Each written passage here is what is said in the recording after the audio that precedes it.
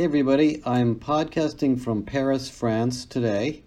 I just finished the Unleash conference, which was spectacular.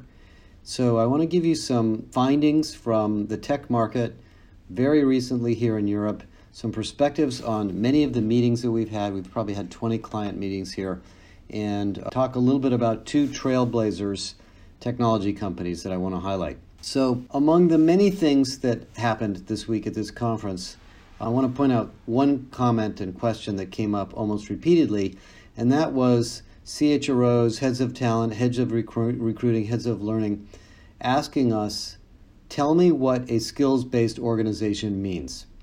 And what I said in the keynote was that the skills market is a bit of a hairball. I'm not sure hairball translates into European languages, but the idea is that it's become very complex and confusing to people. So let me take a minute and try to demystify it.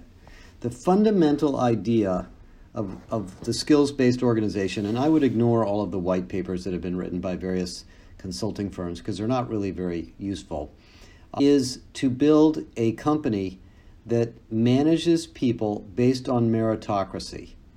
We want to hire people based on their capabilities and skills. We want to promote people and move and develop people based on their capabilities and skills.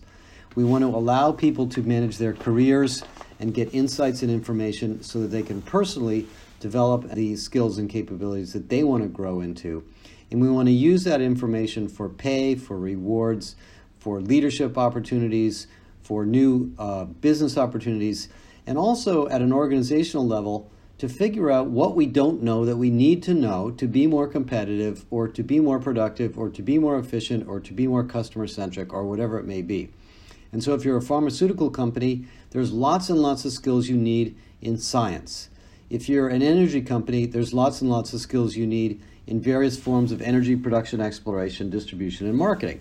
If you're a retailer, there's lots and lots of skills you need in consumer behavior and management of teams and retail operations, in product management and selection and inventory management, supply chain, etc.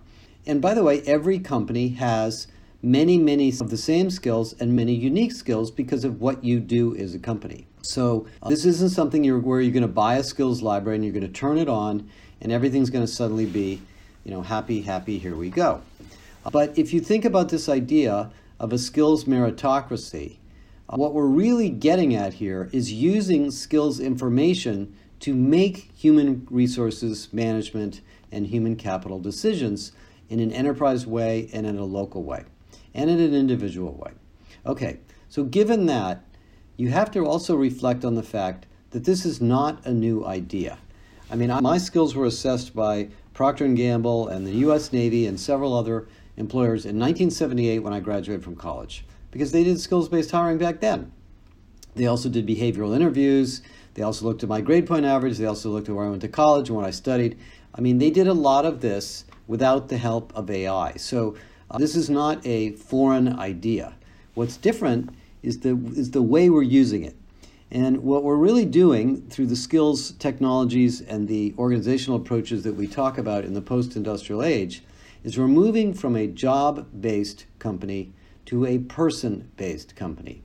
In a job or position-based company, we basically define jobs as if they are containers in which people live, and the job has a title, it has a level, it has a job description, it has a set of job competencies that we may have scientifically or not scientifically created, and we use those competencies to assess people for entry into the job, to help them develop and grow, and to characterize what the job is relative to other jobs.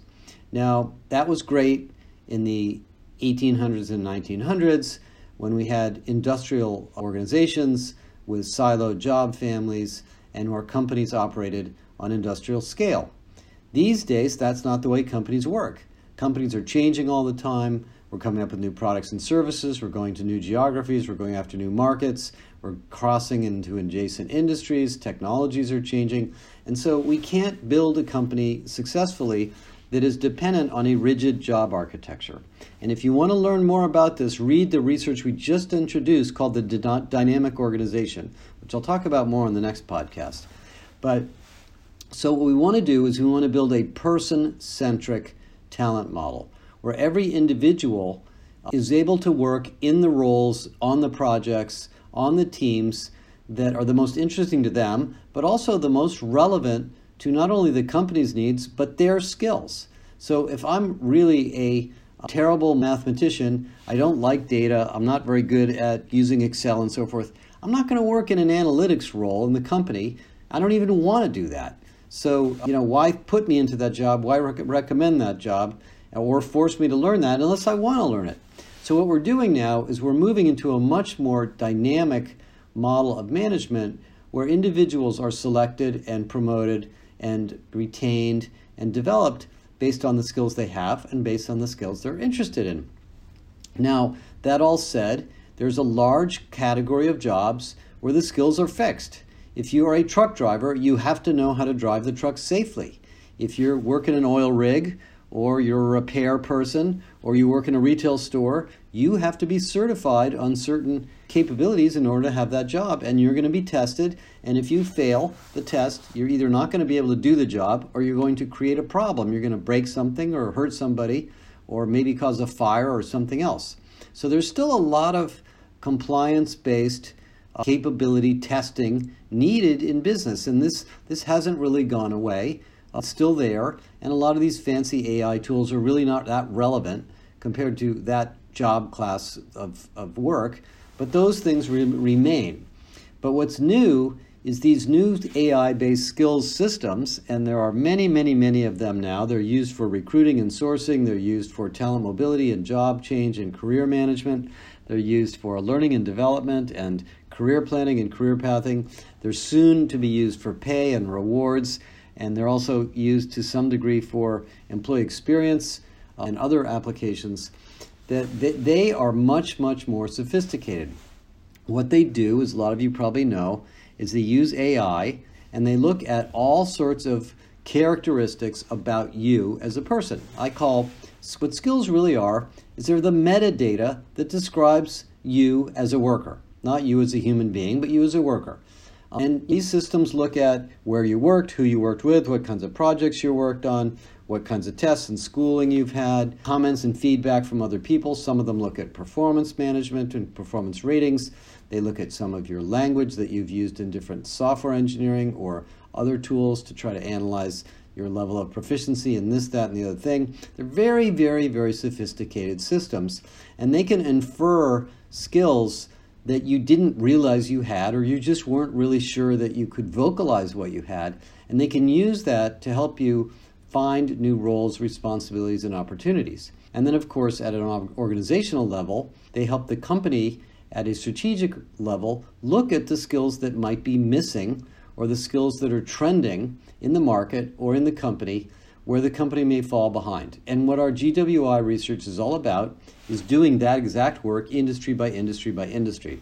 So if you want to really see how strategic skills analysis can be, read the GWI report on healthcare, the one on banking, the one on consumer goods, and the one on pharmaceuticals that's just about to come out. And we're going to do more.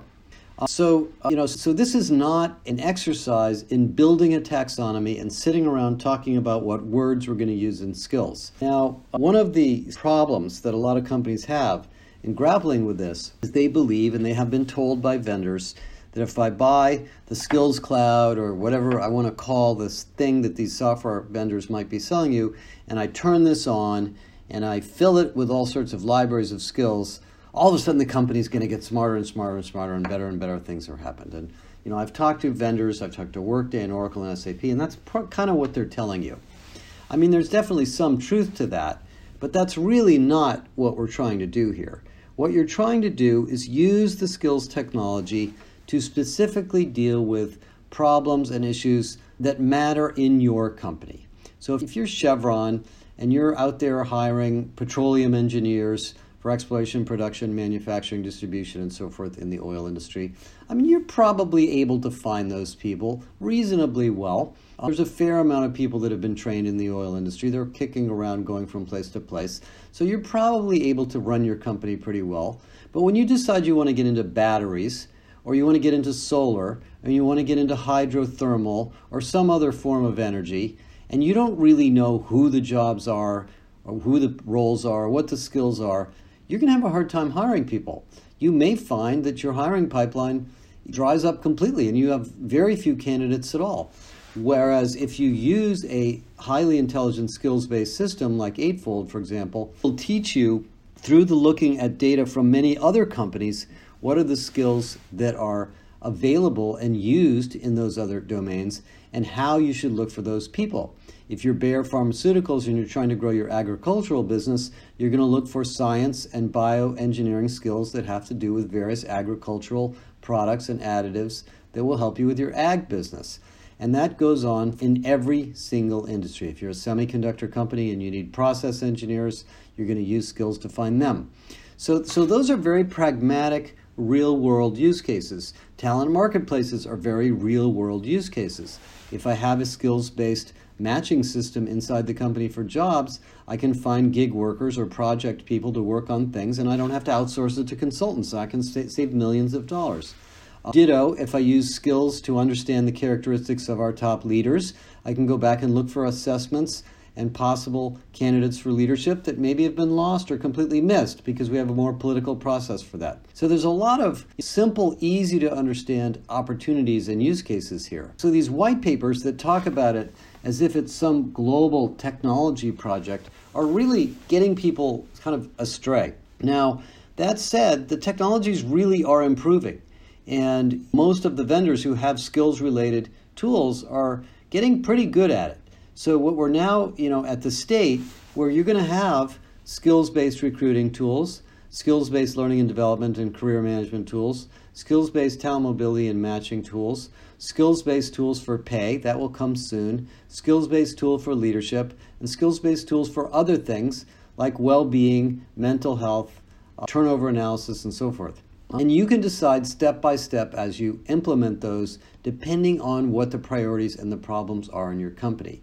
And what we found is when we work with clients is before we boil the ocean of building a global skills taxonomy that everybody somehow thinks they need, which by the way, may or may not be worth the effort, let's focus on the most urgent problem at hand and start to get comfortable with the governance, the operating model, the process we're going to use, the tools, and the behavioral and cultural change of moving to this meritocracy-based management and organization strategy.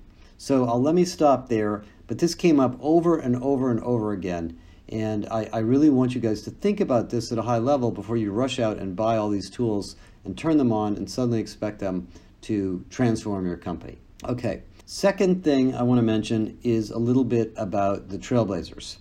Oh, one more thing before I do that. So at this conference, we introduced this really exciting research called the dynamic organization. And this is research we've been working on for a little over a year, and I will talk much more about it in the following podcast. But for those of you that are research members, you should really read it because it pulls together many of the issues we talked about last week in the post-industrial age and teaches you and your CEO and your CFO why these new talent models are essential for innovation, growth, and your own market share in the market. Because even though we think talent mobility and internal development and career marketplaces and so forth are part of the HR strategy, they actually are huge business performance tools. Because companies need to move people around and develop people continuously in order to innovate, in order to grow, in order to solve problems. So read that. You're going to find it very interesting. We're going to be doing much more research at the C level like this, and you'll find it fascinating because it will really translate all of the language that we use in HR for some of these kind of geeky HR things we're doing into real solutions that matter to the top level leaders in your company, which of course is why we are here. Okay. So let me mention two vendors that I'm kind of excited about from the conference, and there's many more to come from the Trailblazers. The first is Docebo. So Docebo is known as an LMS company. They're, roughly $150 million company, I think. They're publicly traded. They're worth, maybe $1.5 billion to $2 billion.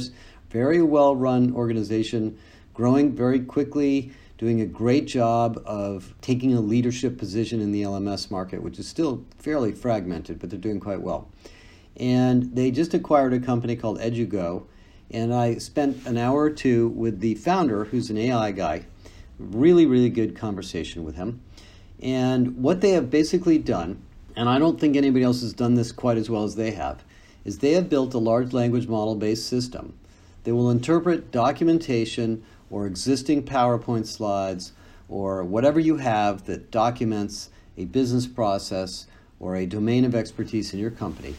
And they will read through it and they will analyze it, very much like the way our Copilot works, by the way, which we'll be hearing more about fairly soon. And it allows you, it uses prompt engineering to create instructional assets and instructional experiences to teach people what is in that content.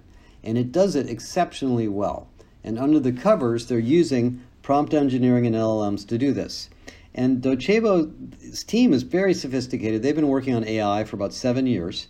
And this particular tool called Docebo Shape, I'm not crazy about the name, I think it's a little bit misleading, but is a tool that allows you to build instructional content directly from an asset library. And that is a really complicated process to do by hand. You've got to read and consume all the information in there. You have to figure out the relationship between the information and chapters or groups. You then have to do instructional design around that. Then you have to build content. You have to build assessments and activities and probably some testing. You might want to do simulations. You might want to do case studies, et cetera, et cetera. And then you have to produce all that. You have to put it into an LMS and test it and then get people to take it. That's a lot of work. I mean, it's fun work and there are people that do it, but this tool essentially does that for you. And I really think it's maybe slightly under-positioned for the potential, but it'll give you a great example of how AI can revolutionize the process of creating training for your organization. By the way, we also use a really amazing tool in our academy called Arist, A-R-I-S-T, which does this for mobile micro-learning. In fact, our micro-learning course on AI, which a lot of you have probably signed up for, I promoted it at the conferences I've been going to, was developed mostly through machine learning, where we gave the AI engine a research report we wrote on AI, and it interpreted it and built a set of small interactivities and discussion and reading materials, including a couple of audios and a couple of videos on what is AI, just to teach you the basics. Now, we had to do a little bit of tweaking around it, but it was mostly developed by the machine. So take a look at Docebo Shape and take a look at Arist and how it generates content, and it will blow your mind on new things you can do in L&D. Now, I had a meeting with a bunch of L&D people yesterday, and they were asking me what happens to our jobs when all this starts working, and the answer is you're just going to get to do higher level stuff. The second vendor I want to talk briefly about is Cornerstone. Cornerstone is a privately held PE-backed company now. It's run by a lot of very savvy technology people, many of whom did not come from HR, but there's a lot of really senior L&D folks and LMS technologists in Cornerstone. They own Saba, they own SumTotal, they own Halogen, they own a lot of technology companies. So they have kind of a messy technology infrastructure under the covers, and then of course the Cornerstone LMS and talent management system. And they've been doing a lot of work on AI in different parts of the system. They have a skills-based database now and kind of a skills inference engine and talent marketplace. But the part of it that I think is more interesting is the work they're doing on content. And because Cornerstone is so big in the learning market, they have data about content libraries, courses, programs across all of their customers. And I encouraged them 2 or 3 years ago to pull that data together and work on it, and they've been doing that. And they're now at a point that they can look at all of the content consumed by industry, and they can benchmark your content consumption against other content consumption clients in that industry. And that is an actually pretty interesting opportunity. I don't think anybody else has ever really done that. Because if you find out that your employees are taking courses on stuff that's kind of elementary compared to the rest of your industry, you might scratch your head and say, we either have the wrong content strategy here or we got some problems in the whole company and how we're set up and what we're trying to do. Of course, you can use it to rationalize content that nobody's using. The vendors can use it to figure out whether their libraries are any good and whether people really like them or not. I'm not sure they're going to license that data, but they might. You can use it to determine the effectiveness of the courses and programs that you create versus others. I mean, there's just all sorts of interesting applications of that. And I would anticipate, based on talking to them, that they're going to use AI in this, and they're going to be able to recommend content to individuals maybe better than ever before. And by the way, content recommendations in learning is a really important feature. SAP announced a bunch of this last week or the week before last, and most of the LMS and LXP companies have been doing this. The better and better that works, the better for your workers. Because most people don't want to browse around courses looking for the one that matters to them. I have spent too many hours looking around LinkedIn Learning for a course on SEO or something else I needed to understand, going through a bunch of the courses that weren't the right topic or were too elementary or were too advanced, till I finally found the one that I wanted, and then I was kind of so frustrated I kind of didn't have time to actually go through it. We really need to make content recommendations much, much smarter. We need to give people access to smaller branches of content, not the whole thing, so they can learn what they need quickly, which is a lot of what we're working on in our Copilot. And I think Cornerstone's efforts in that area are very, very interesting. So I suggest you take a look at them. Most of you already have Cornerstone, or you've used Cornerstone for a variety of other reasons, and they have lots of other products too. But I think that's an example where AI will probably end up having a revolutionary effect on the user experience of Cornerstone systems if they manage that project well. Okay, so that's a little bit of an update from Paris, France. We've had a really fun time here. This is a great conference. I think Unleash is just a very unique collection of people, and there will be another Unleash coming up next spring. So if you like them, you can obviously go to that conference too. And we will continue to talk to you about all these topics. In the next podcast, which I'll try to do either this weekend or next week, I will talk about the dynamic organization. And I suggest you read Kathy Ender's article on LinkedIn about it. She did a really good job of summarizing the research in a really spectacular piece on LinkedIn that's connected to the Josh Bersin Company user ID in LinkedIn. Thanks, everybody. Have a great weekend.